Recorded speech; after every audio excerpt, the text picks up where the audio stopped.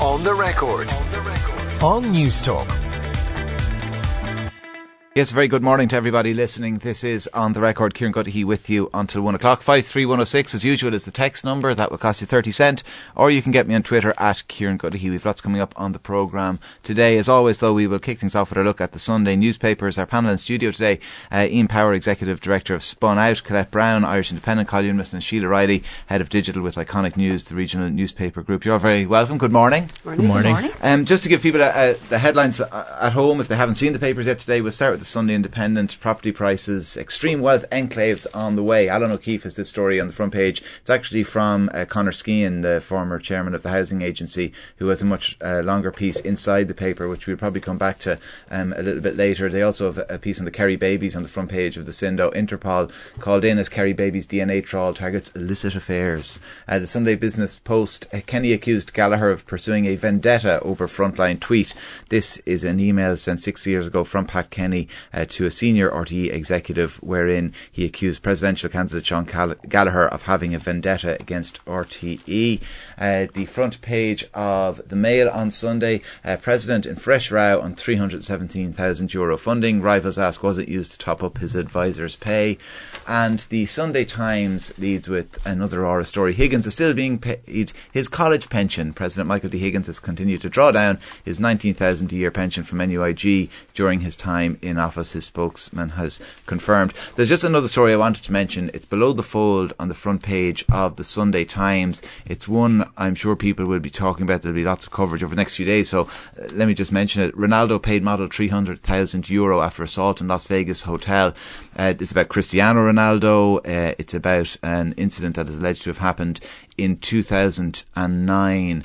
This is from it's Der Spiegel have the story, and actually I would encourage anyone to get online. There's an English language version of it to read the story. It's incredible stuff. Der Spiegel have printed what they allege are internal emails that Cristiano Ronaldo sent to his legal team, wherein he acknowledges that the woman told him to stop, said no several times, and afterwards accused him of forcing himself on her. So this is just, it's a huge story. Like I said, it's below the fold in the Sunday Times, but people should get on to Der Spiegel and read it. The Sunday Times as well, the UK edition, on the front page, have Boris Johnson accusing Theresa May of being deranged in her Brexit plans, and then in the exact same piece talking about how he's going to build a bridge, a physical bridge, not a metaphorical bridge, but quite literally a bridge made out of like bricks between Great Britain and Ireland. So anyway, look, Theresa May herself has been on Andrew Marr this morning talking about border plans and refusing to rule out the possibilities that of course there would be a hard border in the case of a no Brexit. We'll bring you that in a little while. But we might start with some of the Oris stuff, and there's lots of it in the papers today. We'll start with the Business Post and Peter Casey. And Ian, I'll let you share the details of this story with us, if you don't mind. Yeah, absolutely. So Peter Casey has been accused of making anti-Semitic remarks amongst a number of things that the papers have about Peter Casey today, not least his driving a golf ball into the Atlantic as well, that he posted on Facebook yesterday. But he has been accused of making ignorant comments after he said that Jewish people basically live in the White House. Maurice Cohen of the Jewish Representative Council of Ireland said his comments were anti-Semitic trope that can't be tolerated in any future Irish president. Interestingly as well, though, he has also said that he's claimed that President Michael D. Higgins once burned an American flag. Mm-hmm. He says he wants to expand the president's role as Supreme Commander of the Armed Forces by creating an elite fighting unit, which he dubbed Navy SEALs on steroids. So I'm just the visual is bizarre. It is nuts. It is Donald Trump stuff. Like this is one of the things that Donald Trump would say at one of his rallies. You know, he had one last night where he talked about himself and Kim being in love, falling in love with each other, and it's where he kind of rambles off script, and you know his advisors go, look, they love it in the crowd, let him away with it. The media don't like it. This is exactly what you'd take from that, isn't it? It's when politics goes beyond satire. So the line between satire and reality is becoming ever more blurred, and I think Peter Casey is adding to that. But in all seriousness, I think the Sunday Business Post have managed to get a front page story out of an interview they did with Peter Casey 4 years ago that they never published. So I think that's pretty impressive on their part. But I mean, I think his remarks are quite serious and they do need to be addressed. And he kind of doubled down on them and denied that they were anti-Semitic and that he meant any offence. That he said that he was actually kind of, in awe of Jewish people for wielding as much influence as they do. But I mean, that is an anti-Semitic trope, and I think that he needs to come out now and give a further explanation on that. And the rest of the media is kind of... It also confuses religion and nationality. I assume he's talking about the Israeli lobby when he talks about Jewish people living in the White House. Yeah, so his full quote was, there's roughly 75 million Irish people in the world and there's 13 million Jewish people, and guess who's got the more influence? We get to the White House once a year, they basically live in it. Don't get me wrong, I'm not resentful, I'm just jealous, they're being so successful. I mean, when it's kind of textbook dictionary definition of an anti-Semitic trope, and that's why the representative of the Jewish Council has come out so strongly against it. He says this is a comment of crass stupidity that we ought not to hear from one who aspires to be our future president. It is such comments that perpetuate anti-Semitic tropes and stereotypes, and he's dead right about that. I mean, David Quinn is writing in the Sunday Times today how the president can't be divisive. I mean, I don't know how the Jewish community in Ireland are going to feel about the possibility of a Peter Casey president after he made those comments. Well, Peter Casey would say that, they're so well represented around the world. You know what I mean? Well, in the White House, maybe not necessarily in this country. But this comes less than a week after he also claimed that the intruder in the Oris was a setup, that it was an inside job, that somehow Michael D had manufactured this woman. And, you know what I mean? So for someone who said on Thursday that he'd been thinking about running for president since 1982, you'd think he'd be taking this campaign a lot more seriously and that he'd have better ideas than creating elite Navy SEAL squads. Or that he'd come with ideas at all in the first place, and this is part of the problem, as far as I can see, for Peter Casey's campaign, is that it seems to have a dearth of ideas and vision of any form whatsoever. I mean, he just seems, as far as I can see, rolls out cliches about the diaspora and pretty much doesn't kind of get beyond that or to develop it beyond any kind of into any sort of meaningful or depth campaign with strategy with any depth, and that seems to be part of the issue as far as I can see with him. I think he's providing a lot of the comedy in the early days of this campaign, but I do think it's backfiring badly on him, to say the least, and that he's just going to become the joke candidate unless he stands up and sort of starts to stand for something, if he actually can. I'm not sure. It does make me think that he's just a ringer for some of the other dragons, isn't it? Like, as in just by conspiracy theories. Are you perpetuating your own conspiracy theories, Becker? Well, I always try, but by at least 11:10, I try to get some conspiracy theory out there. At least they'll look a little more credible in comparison to him. Well, at least I'm not this guy. Well, Sean Gallagher has already tried to put some clear blue water between himself and every other candidate that's going other than Michael D. Higgins by opting not to take part in that first debate that was on RTE during the week. So, Sean Gallagher obviously didn't want to be sullied by association with the kind of also-rans in the campaign, and is trying to kind of intimate that, the real battle is going to be between Michael D. Higgins and himself. I mean, that's the way he'd like people to perceive his stance. I think personally that there's a danger that he's going to come across as arrogant and entitled because he's kind of taking this, this position that he's not going to enter the fray in debates, at least, unless Michael D. Higgins is there. So does the same possibility then lie in wait for Michael D., that he's seen the same way? I think, that there is a possibility, but I think to a lesser extent, because at least Michael D. Higgins has the excuse of his presidential duties and diary entries that were made and determined, months before this campaign got off. So, I mean, Michael D. Higgins had a number of events on Wednesday and was genuinely not able to take part in the debate. I think he had a pretty good excuse. Sean Gallagher didn't really have, the same bona fide excuse as Michael D. This is obviously the way that Sean Gallagher wants to move forward with the campaign. I'm just not personally so sure that it's going to be successful. I think it was a very clever ploy on his campaign team's behalf. The minute I heard that Michael D wasn't going to be able to take part in that campaign, I knew myself there's no way Gallagher is going to allow himself to go forward for that. It would have been crazy, really, to be honest. If you're on his team, you definitely would have said, no, this is not one for you. Take a step back and allow the rest of them, as Colette says, the also-rans in a way, way to battle it out there for an hour, and let them sort of scrap with each other, if you like, and you kind of rise above the fray. And he has, in doing so, created this kind of a two-tier campaign, which in a way is already in people's minds anyway, that there is essentially two candidates battling it out, and then you've got the other four, if you like, and even you hear people referring to them in that way, kind of packing them together like that. Like, it's an interesting one for Gallagher, like we've heard time and time again, and people saying that Michael D, there weren't too many hard questions asked of him in the last campaign and everything. I would say there wasn't really too many hard questions asked of Sean Gallagher, to be quite honest, until, the crucial hard question, of which he actually utterly failed to answer, and with possibly disastrous consequences for himself. But realistically, he wasn't really taken as a credible candidate for a long time during that campaign in 2011. He was, fighting very much a ground war, if you like, and I'd say that's what he'll be doing this time around as well. He was getting a lot of support on the ground in places. You could feel a kind of a groundswell of support building for him. You could feel a kind of a sense of a movement in lots of ways, and yet he was being dismissed. Possibly because of his Cavan accent, and I'm not donning the Breffni jersey now when I say that, but I'm just saying, that's part of it. But also because, he didn't have any public service background. He was coming kind of with the celebrity tag, essentially, of basically he was coming from a television programme, and there was a bit of sniffiness about that.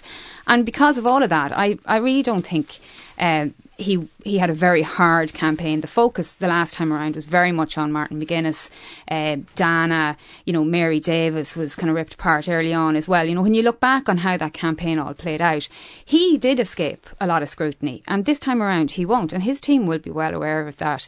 And I can imagine in the next couple of weeks, we don't see it today, I note, or this weekend much in the papers, much scrutiny of him, but you will see that in the coming weeks, and his team will be well aware of that. So he was dead right to stay away from that debate during the week. He should try and stay away from a few more of them, because I'd say it won't take long for him to be just kind of, once he's put under pressure, that's when the truth will out. We'll see. Ian, he'll be buoyed by looking back at opinion polls as well. Page 23 of the Sunday Independent today, Jody Corcoran has reprinted them from the time, where kind of at the start of it he was at about 11%, and he got up to about 40% by the time of that fateful night on Frontline. That will provide encouragement to him for those who dismiss it as kind of saying, look, like, no one's going to beat the incumbent, are they? Yeah, exactly. And I think probably as well he saw the 11% he got in the Mail's poll there a few weeks ago and thought maybe he can get back up to that 40% again. I think the issue this time is that his jobs and entrepreneurship shtick isn't going to work. It's not necessarily an issue that is to the forefront of people's minds, given unemployment is down closer to 5% at the moment, and basically we're a completely different Ireland, and he's going to face challenges, just like Sheila said, in terms of explaining what he's been doing for the last 7 years. Fatherhood. He was busy with fatherhood. Yeah, of course. And what more qualifying characteristic I'd be president if it wasn't for the kids. I think there was an interesting tweet from Niall Harbison a couple of weeks ago of Love in Dublin fame and Simply Zesty, and he was involved in Sean Gallagher's campaign in 2011 and alleged that loads of money had been funneled into black ads on Facebook. Now, I think Sean Gallagher has come out and denied the existence of those ads, but I think it's going to be interesting to track maybe the social media campaigns of the various candidates and see where they are funneling their money. And if we are, like the previous elections, if we are suddenly all noticing when we log into our Facebook accounts all these appalling ads for presidential candidates. Yeah, there's what a thought. I'm reading Fear, Bob Woodward's book at the moment. It's a great little insight at the start, where when Steve Bannon is brought into the Trump campaign, when they were kind of, they were lagging double digits behind, and he just says to Trump, he says, ignore the national polling figures. He says, look at the data behind the figures, and it's about kind of disenfranchisement and disillusionment with growth. He says that's where the winning of it is, and he uses this phrase. He says, America's ready for a change agent, and you could be that change agent. It just jumped back into my mind when I saw those opinion polls today.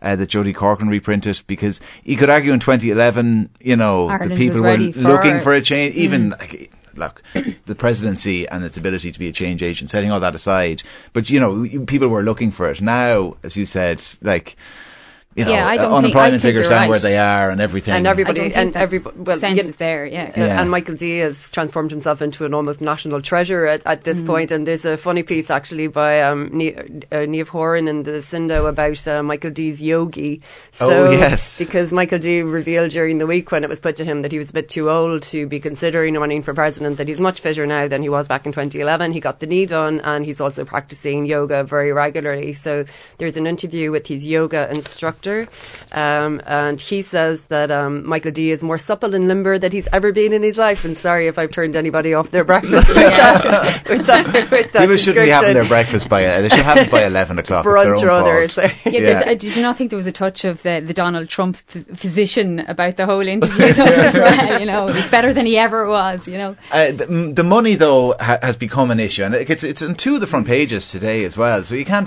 completely dismiss it. And Kevin Doyle had a piece in the Sunday Indo about 6 weeks ago, and it was based on internal documents that he'd seen from the Sean Gallagher campaign, in inverted commas, at the time, wherein one of the tactics to defeat Michael D was make money and make spending an issue. So I wonder, Ian, are we kind of dancing to the beat of the opponents, the challengers' drums by talking about it, or are they legitimate concerns? I think it's a bit of both. I think the issue with Michael D. Higgins is that there's very little that you can, scrutinise him on. In terms of his performance, it's been pretty exemplary in the last 7 years. So I think the area that people are trying to hit him is in dollars and cents and in money. And Castro comes up a bit. It did, but I thought he acquitted himself really well when he launched his campaign on Wednesday. When he was talking about that, he said, "Look, if I was doing it again, I probably wouldn't write that statement between 7 and 8 in the morning when I've just gotten up and things like that." So he did express. Is that how the Oris works, though? That he scribbles out a statement over breakfast, I wouldn't be surprised. And people aren't looking over it. When you see him queuing up for an ATM, would you think he wouldn't be somebody who would want to craft his own statements at 7 o'clock in the morning? I don't know. I think actually in relation to the money, that all of the candidates are facing questions on money, and it's something that's going to, I think, be an issue for all of them. I think the Mail on Sunday do have a good piece on their front page, and they are asking very legitimate questions of the Oris, which the Oris haven't really responded to at all. So they want to know whether this 317,000, this unvouched, unaudited kind of lump sum that the Oris gets every year by virtue of the statutory instrument that was signed in 1998, it was Bertie Ahern who was behind it.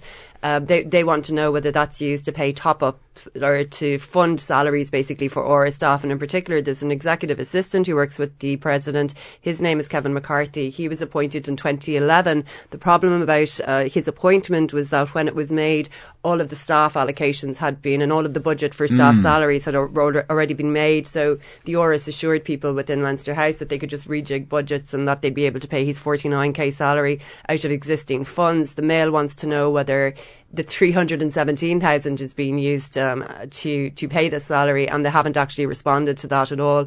They've simply said that the 317,000 is used for the 20,000 guests who visit the Oris every year, for state dinners, for things of that nature. But I think they are going to have to come out and make a clearer statement on that particular issue. There is, Sheila, like if you listen to Ivan Yates for long enough, he makes a good point every now and then. And he made one the other day. He said, look, 317,000, and when it's explained away by way of more state dinners during Mary Robinson and Mary McAleese's terms were moved to the Oris, it became more a venue for hosting people and for community groups and all that. It was opened up. And the money was needed. And Bertie Ahern as well is kind of backing that up in the papers today, saying, look, I increased that spending to £250,000 at the time, which is why it's that weird figure of €317,000. But Ivan made the point, look, it's not so much the spending, it's the lack of oversight. And that is crucially the problem. If all you go in and get a cup of tea or a cup of coffee, that's fine. But all those teas and coffees add up, and someone's catering for it. And does that go out to tender? Who's involved in the process? Who has oversight of the process? Those are legitimate questions for they are all that legitimate amount of money. questions. They absolutely are, and it doesn't even matter the amount of money. Mary Regan makes a great point, makes a number of points in relation to this in the Business Post today. And part of it she mentions is that, the fact that it has been unaudited. It probably partly down to the fact that it wasn't a huge amount of money as well. But that still isn't good enough, and really it isn't. I mean, it should just all be out there, and really the Áras shouldn't be dancing on the head of a pin at this point. They should just be literally throwing it out there at this point, to get it out there early in this campaign and not allow this kind of to drag and pull down at Michael D. Higgins' campaign, because it's the sort of thing that could easily eat away, start to chip away. Like you made the point there, it's on the two front pages today. That's the kind of the chip away at him, that you're beginning to see. And he's a wily campaigner. I mean, he's, fought the good fight, if you like, for decades and decades, and he knows how to fight a political campaign, and he would know, now is the time to address this. If you let this drag on and you don't pull these issues out of the shadows, well, then they just begin to eat away at a campaign, and people begin to lose confidence in him. I don't agree with the hypothesis that he's unsinkable and that he can, he will just walk into this. He probably will win this campaign, but he will come through it tarnished. There's no doubt about that, because that is the nature of these campaigns. This particular presidential campaign rips away at people's reputations, however it manages. Well, I don't know about that, because I think if Michael D is tetchy about kind of giving details about this payment, you can kind of understand why, because there was this kind of big reveal in the Public Accounts Committee last week about this 317,000 figure. But I thought the most staggering thing about it was politicians didn't know about it, and it's politicians who authorise the payment every year. Now, this is a payment that's been made since 1938, and none of our politicians seem to know anything about it. And it was increased to 317,000 by means of a statutory instrument in 1998. It was Bertie Ahern decided, just this random figure. It seemed to have been plucked from air for some reason. It went from 50,000 to 317,000, and nobody in Leinster House seemed to know anything about it. And now they're all kind of kicking up a stink about it and going, why isn't it audited? Well, the reason it isn't audited is because it was the way that it was allocated by Leinster House to the Áras. So the other money that he gets is audited, and the Controller and Auditor General reviews accounts. But for this figure, it's because the way it was allocated from Leinster House. So I think if Michael D is a bit kind of, not too enthused about suddenly facing questions about this, particularly just in advance or, at the start of the campaign, then probably he's, a bit angry at the politicians for landing him in it. Yeah, well, at the same time, he's a savvy enough operator. He knows the way these things play out, and he knows that he needs to put a bit of distance between himself and these headlines that are coming out at 4 weeks before election day, and that's the reality of it. Like, I don't think the college pension story on the front of the Independent is remotely as potentially damaging as, say, the Daily Mail. Because that's 19 grand a year. It's a pension that he earned out of the time that he was a lecturer in NUIG. Yeah, he was 12 years a full-time lecturer, exactly. 16 a part-time. So you can see, there's a logic to this, to that pension. But for something like this, because what you're talking about with that, with the 317 grand, is that there was a reallocation of funding, if you like, to allegedly to pay a salary, or was that the case? And just to come out now and say whether that was the case or not, it's not rocket science. Someone has texted in to say, typical pro-Higgins junk from Pinko Brown. Toxic poet. And I don't know, are you a toxic poet, or is the president a toxic poet? Do you ever dabble with a bit of poetry? No. No, okay. Listeners will be glad, will be extremely relieved to hear that. All right, on that note, we better take a quick break. On the record. On News Talk.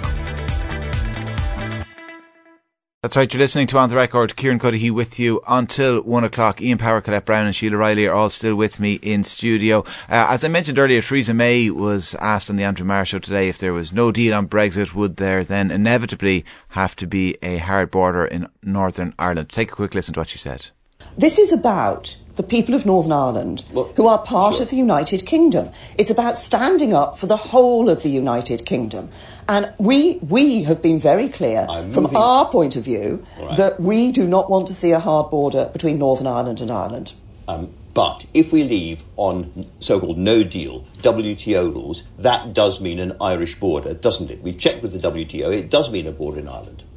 There are certain WTO rules. What we are committed to making sure that we can provide that guarantee to the people of Northern Ireland. Now, nobody wants a good deal with the EU better than I do. Yeah. And that's why I'm working hard for that good deal and ensuring that we can deliver for every part of the United Kingdom. But if we leave without a deal, you cannot guarantee that there isn't a hard border in Ireland, can you? We are working to make sure that we leave with a good deal. Yeah, that's what my focus is on. But if we leave without a deal, there will be a border in Ireland, won't there? If we leave with, as we should have them, if we get to the point of no deal, we're making the preparations because we don't know what's going to come out of the negotiations. If we leave with no deal, we, as a United Kingdom government, are still committed to doing everything we can to ensure there is no hard border between Northern Ireland and Ireland. So you'll try, but you'll inevitably fail, because on WTO rules there has to be a border, and we should level with people and explain that. As I say, as a United Kingdom government, we will remain committed to doing everything we can to ensure no hard border between Northern Ireland and Ireland. There is only one plan on the table at the moment that provides for that frictionless trade across the border between Northern Ireland and Ireland, and indeed between the United Kingdom's other borders with the European Union. And that is the plan that the UK government has put forward, and which has become known as the Chequers Plan. Okay, well, there's other plans. They could stay in the EU, but anyway, we're not going to go down that road. Were you enthused listening to that, Sheila? No, I mean, just more obfuscation from Mrs May, really, you know. Look, at May's campaign or target for this weekend is just to get through the Tory party conference. If she can manage that in one piece, not cough and splutter her way through the speech. Oh God, yeah. Yeah, forgot about that. How could you forget that, yeah. I think she's quoted as saying she's bringing a sack full of cough sweets with her this time around. But she can try and get through this without them all ripping the whole party apart in Birmingham in the coming days. That'll be her biggest achievement, to be honest. I noticed there's Tim Shipman has talked to Boris today in his in the Sunday Times, and the article is headlined "This time he's serious." And Shipman certainly believes that Boris is sort of shaping himself up as a kind of a more prime ministerial candidate, if you like, there, and putting himself out there a bit sharper than he has been before, you know. But he said when he asked him, is he trying to take over the Prime Minister's job, he says, look, my objective today is to try and persuade the Prime Minister to get back to her original way of thinking about Brexit. And Shipman says the today is the tell, you know, because what's tomorrow going to bring for Boris? I mean, realistically, if May survives there until next March, I'd say they'll shaft her pretty quickly afterwards anyway. But her original thinking was Remain.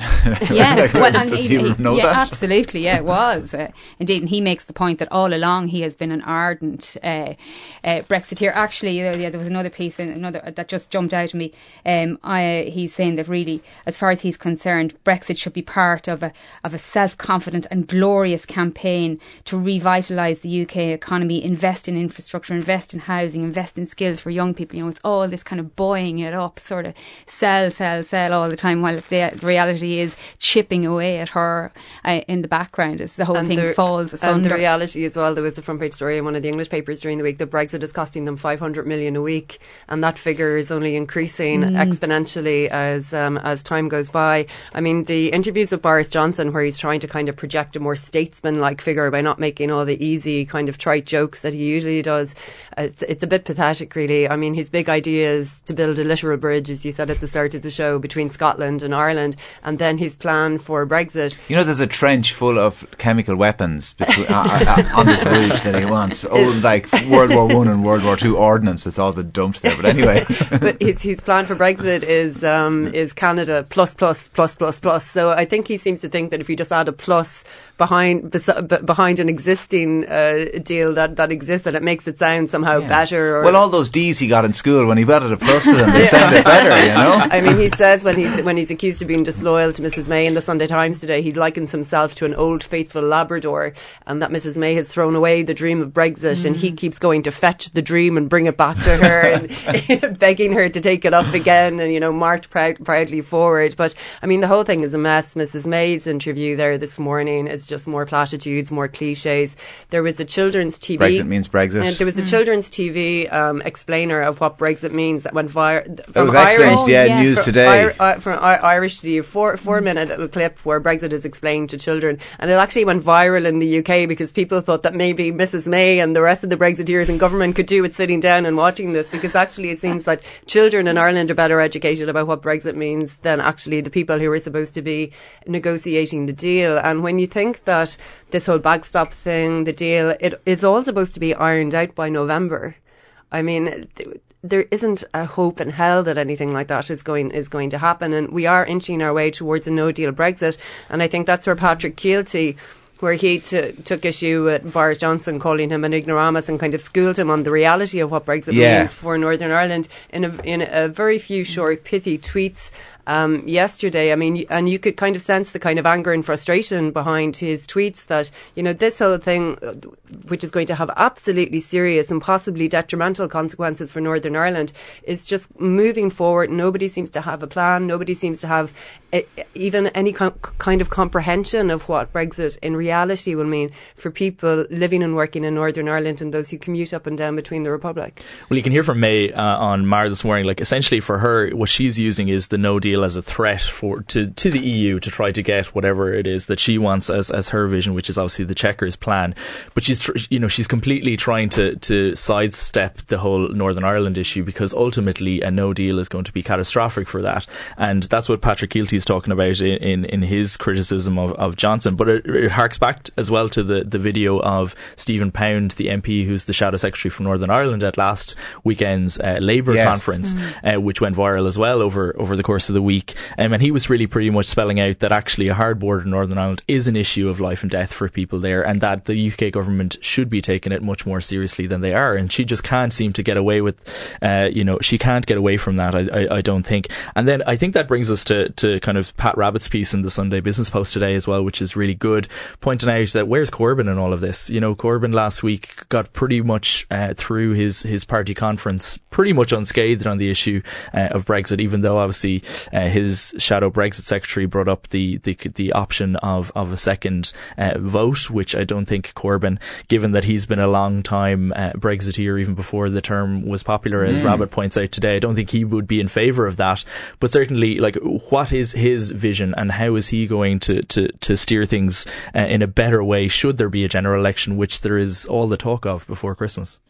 Conor Brady has an interesting piece as well, Sheila, on the Sunday Times, page 16, suggesting that it's not only in the case of a no deal will there be a hard border, but there will inevitably, he sees, some sort of border. That this will be the consequence. If there's going to be a deal is always some sort of fudge. No one gets everything they want, and that the border will be sacrificed to a degree. He does, and he makes the point that the reality is that, you know, as you say, there always has to be a fudge, or there always is some sort of a compromise, and that the pressure is going to come on the Irish government as well to look at what that compromise might be, and that pressure is going to come from Brussels, because, as he makes the point, as an EU official has been quoted as saying, you know, support always comes at a price, and I mean that's the reality of it. Like he says, the reality is that following Brexit, a lorry load of merchandise or a family driving from Newry to Dundalk would be no different from a vehicle entering the EU from Morocco or Russia.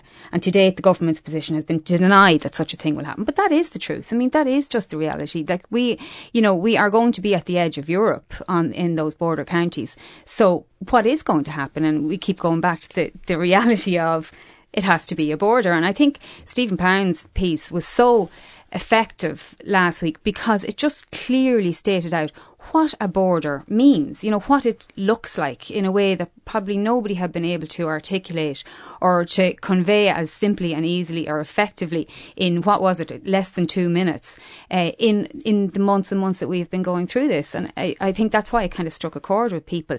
And I think people for the first time sat up and went, oh, actually, yeah, I understand what that means. And I do realise now why, when they talk about the threat to the peace process, what that means. And that's why Patrick Keelty's tweets are important as well in this regard, because he makes the point that nationalists who are probably quite happy living up there and living in the situation that they're living in now, you know, were a hard border to come into place, immediately that threatens the lives that everybody has up there, and it threatens the peace that they have all been living under for the last 20 years. All right, well, look, like Sisyphus, we'll keep pushing that boulder up the hill and keep watching it roll back down like he did as well. Lots of coverage I want to get to before we take an ad break as well on housing in the papers today. And we might start with Conor Skehan's article in the Sunday Independent. Part of it, Colette, is featured on the front page as well. Apparently, if things keep going the way they're going, there's going to be expensive roads and areas to live in the country, particularly in Dublin. I was a bit baffled when I read this piece, and particularly given its front page position, that Conor Skehan has suddenly realised that there are going to be enclaves of extreme wealth in Ireland. Now, I wonder, has Conor Skehan ever heard of Dublin 4 or Dublin 6, or maybe looked at house prices in South County Dublin? Because I was always under perhaps the mistaken belief that there are already enclaves of extreme wealth in Ireland. But he seems to be saying that this isn't only going to be in Dublin, that this is going to be maybe on the Wild Atlantic Way, and he coins the term the Switzerland of the Atlantic. So Clifton, C4. That's the zeros. You can hear the zeros going on the house prices along the coast as we speak. So you're going to have very rich people who decide they want to retire in Kenmare, for instance, and property prices in Kenmare are going to shoot up. Now, I have no idea what property prices in Kenmare are like at the moment, but the whole notion that enclaves of extreme wealth are just going to be a new phenomenon is just something that I found a bit dubious. Yeah, I suppose the wider piece is what he talks about, that essentially Dublin and the greater Dublin economy becomes an international economy. It's kind of buffered somewhat from the rise and fall that might happen in other parts of Ireland, as he calls them, and that you'll have these kind of permanent areas of wealth. Yeah, but I think that's already been the case for a long period of time. I mean, you have Dublin has long been the kind of economic engine of Ireland, and even during the recession, it was the place that, maybe obviously there was a recession in Dublin as well, but the place that recovered, fastest and quickest. And I mean, that's always been the case. And Shrewsbury Road wasn't protected either during the recession. You saw the property prices there halve on some of those massive big houses. So even if you're investing there and you think it's a sure bet, it's not like they're going to hold their value through any sort of property bubble burst. But there is an interesting point, though. Obviously, I was struck by what he said about the Wild Atlantic Way, the aspect of it, because you'd be thinking about a lot of these places on the west coast and kind of how neglected and everything they've been for years, and the next thing now they see themselves in the centre of a boom potentially. But, in the UK, a lot of this happened, say, 10 years, 20 years ago. London became a kind of nearly unaffordable city for a lot of people a long, long time ago. And like that has those enclaves of wealth, of extreme wealth, where people, ordinary people could never afford to live.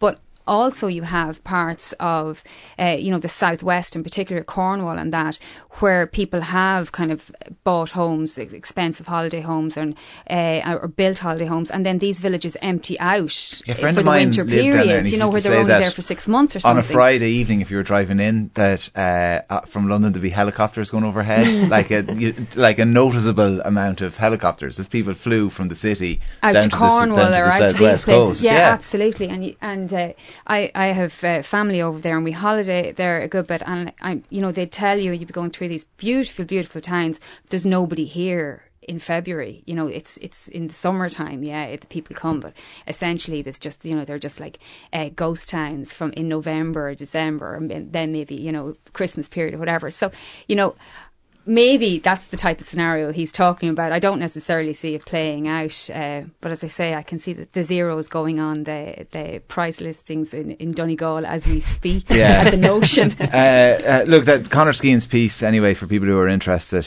page 16 of the Sunday Independent today. Ronan Lyons has a piece alongside it, actually, about housing. Housing begins to change for the better at long last in Ireland. I wanted to ask you, though, very quickly, because we're just running out of time on this. Carl Dieter has a piece in the Sunday Business Post in the business section, I'm not sure, but he was on News Talk as well, talking about this during the week, about hypocrisy in housing, and he used the line, we want housing in general but not in particular, and it was the, Aon O'Riordan and St Anne's Park, the housing development at Blanchardstown that Leo Varadkar opposed to before he was Taoiseach. But he talks as well about Shane Ross, about Claire Daly, Richard Boyd Barrett, and others who you might not expect would be opposed. Well, Shane Ross is a serial objector to housing, sorry. But the other two as being kind of objectors. Is it a fair point to make, Ian? I think you can be for more housing and object to housing plans that don't make sense for a particular area. I think you saw a lot of that during the week when the no confidence motion in Owen Murphy was coming up, and Catherine Byrne was she was objecting to particular development in her area.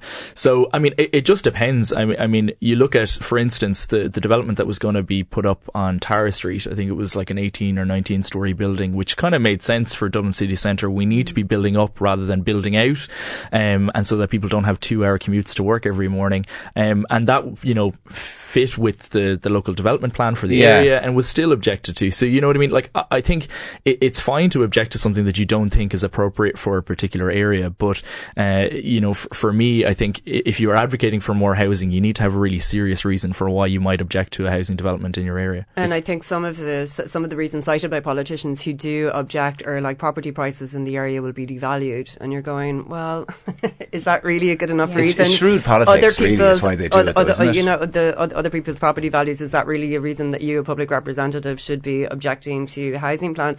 And just on Leo Varadkar, his objection, I think what I found most galling about that was because himself and Noel Murphy are extolling the version of high-rise development. They say that we need high-rise, and except in Leo Varadkar's constituency, though, because when a 4-storey apartment block was planned, he objected on the basis that the 4-storey building would be like a monstrosity in the area. So, you know, you can't speak out of two sides of your mouth, I think, especially when you're in government and especially when we have the housing crisis. There's a good piece in the Mail on Sunday today which is listing out just how woeful the local authorities' delivery of social housing has been thus far this year. So only 487 units have been built, new houses by our 31 local authorities, and loads of them haven't built any houses at all. Eoin Murphy set targets for local authorities and the numbers of social housing that he expected them to have constructed by the end of the year, and none of them, it looks like, are going to reach their targets. All right, look, on that note, Ian Cadet, Sheila staying with me, back after this quick break. On the record. On News Talk. You are listening to On the Record here on News Talk. Kieran Cuddihy with you until 1 o'clock. Ian Power, Colette Brown and Sheila Riley are with me in studio. Brett Kavanaugh we want to talk about before we wrap things up, because plenty of coverage, as you'd imagine, as there was all week in the papers today. Everyone here, we established during the ad break, watched it. No one could take their eyes off it. It struck me as well, Colette, as I was saying, the photo that lots of people are sharing as well, kind of, that's meant to, I suppose, be critical somewhat of Brett Kavanaugh, showing how angry he is in the middle of his testimony, and all these people in the front row, most of them women, with a look of disgust and shock on their face. They're actually mostly his family and his supporters. Yeah, their shock and disgust is with him, not at him. So, I mean, just if you're looking at the photo initially, you might think that they're horrified at what he's saying, but actually they're horrified on his behalf because they think that he's been maligned and his, you know, reputation has been destroyed. But I mean, I think one of the notable things, and a comment that a lot of people were picking up on, was the difference in temperament and tone of Christine Blasey Ford and Brett Kavanaugh when they were giving their evidence. Christine Blasey Ford, he was very measured, he was very calm, he was very polite, he seemed like very genuine and very credible, versus Kavanaugh, who's supposed to be a job interview for the Supreme Court, like the most exalted kind of job in the world, and comes out with a scorched earth policy, interrupting, being in temperament, being very partisan, saying that you're not allowed to be angry if you feel you've been if you are, say, in his shoes, wrongly accused. Yeah, so he could perhaps have displayed maybe a bit of anger, a bit of frustration, but to be consistently interrupting everybody who was asking questions, to saying essentially it was a witch hunt, it was revenge for the Clintons. I mean, this is a man who is currently a federal judge and seems to be completely partisan against her, and thinks that Democrats essentially are trying to ruin his life. And how is that going to translate into him when he's on the bench? I mean, it's just seems impossible that he could possibly be confirmed next week after displaying such a partisan attitude. In fact, you could say he not only did disqualify himself for this role, but probably the role that he's in at the minute as well, because he just seemed so, as you said, so utterly partisan. It was astonishing. And if a woman had spoken like that, she would be described as hysterical, shrill, unhinged. If she started crying and talking about her children, you know, she would be deemed, you know, to be completely unprofessional. Yet there's a kind of a commentary building up around Brett Kavanaugh's evidence that because he was so kind of animated and so emotional, he's passionate and, you know, he's defending his honour, you know, so the kind of gender difference there in the way that people are supposed to behave in public, and the way that your tone is kind of policed is interesting. We're all going to be accused of being lefty-lovey liberals now for this. But anyway, I was amazed, as you said, the Clinton thing as well. Like, Neil Gorsuch was confirmed. And he went there to was the no same kind of Clinton inspired attack. So that doesn't make any sense. And that was last year. And Gorsuch went to the same. He went to Georgetown Prep as well. And so he was confirmed last year. There were none of these allegations of sexual impropriety. So to say that this is some kind of democratic hit job, that they kind of went out and found Christine Blasey Ford. In revenge Ford. for Merrick Garland holding it up. But, the fact that we've had one in between. It doesn't hold up to any scrutiny. I think we forget we're living in the new normal, though, in terms of Trump's presidency. And so I think probably what Kavanaugh felt was that he had a constituency of one, which is that, basically he needed to put out that, kind of irrational, kind of ill-tempered performance in order to maintain Trump's support and then hope that would get him over the line on the floor vote, which possibly it will, in terms of the way that Senator Graham and others are kind of so forcibly supporting him through this. It's a good point, but you'd notice as well how Trump kind of tempered his support. Didn't he come out and say his testimony was riveting? And powerful. That was the first day, and then the second day, that he talked about Blasey Ford. She seemed like a fine woman, and so there was that kind none of that matters that tempered to a little bit Trump, to my though, mind. and I understand this to a degree. What matters to him is the politics of getting Kavanaugh over the line. He doesn't care who's more believable, or put it this way: if Kavanaugh had performed even worse and Blasey Ford was even more credible, but there was 70 Republican senators, he wouldn't pull Kavanaugh. He would just leave him where he is. The prize is a second seat on the Supreme Court, and at the moment the Supreme Court is kind of split between Democrats and Republicans. Yeah, this would be the casting vote. He would be the casting vote, and it would have consequences for the law and for policy in the United States for decades to come. So there's a huge prize at stake here, and the Republicans, I think, deep down, it was a bit of a charade on, they also wanted to hear Christine Blasey Ford, but then they wanted to rush through the vote less than 24 hours after she had given evidence. So it was almost like they were going through the motions. They wanted to give her day out. They wanted to be seen to give her the day out. And the problem then for them was that she turned up and she was a hugely credible witness, and nobody who watched her didn't believe her, and that became their problem all of a sudden. And that's why even that the way the whole process was being held changed. The prosecutor didn't interview Kavanaugh in the afternoon. It was the senators themselves to try and pull back what had been lost on the ground that they had lost in her testimony, because she was so powerful. Look, on that note, Ian Power, Executive Director of Spun Out, Colette Brown, barrister and columnist with the Irish Independent, and Sheila Riley, Head of Digital with Iconic News. Thanks all very much for coming in. We're going to be back after this quick break.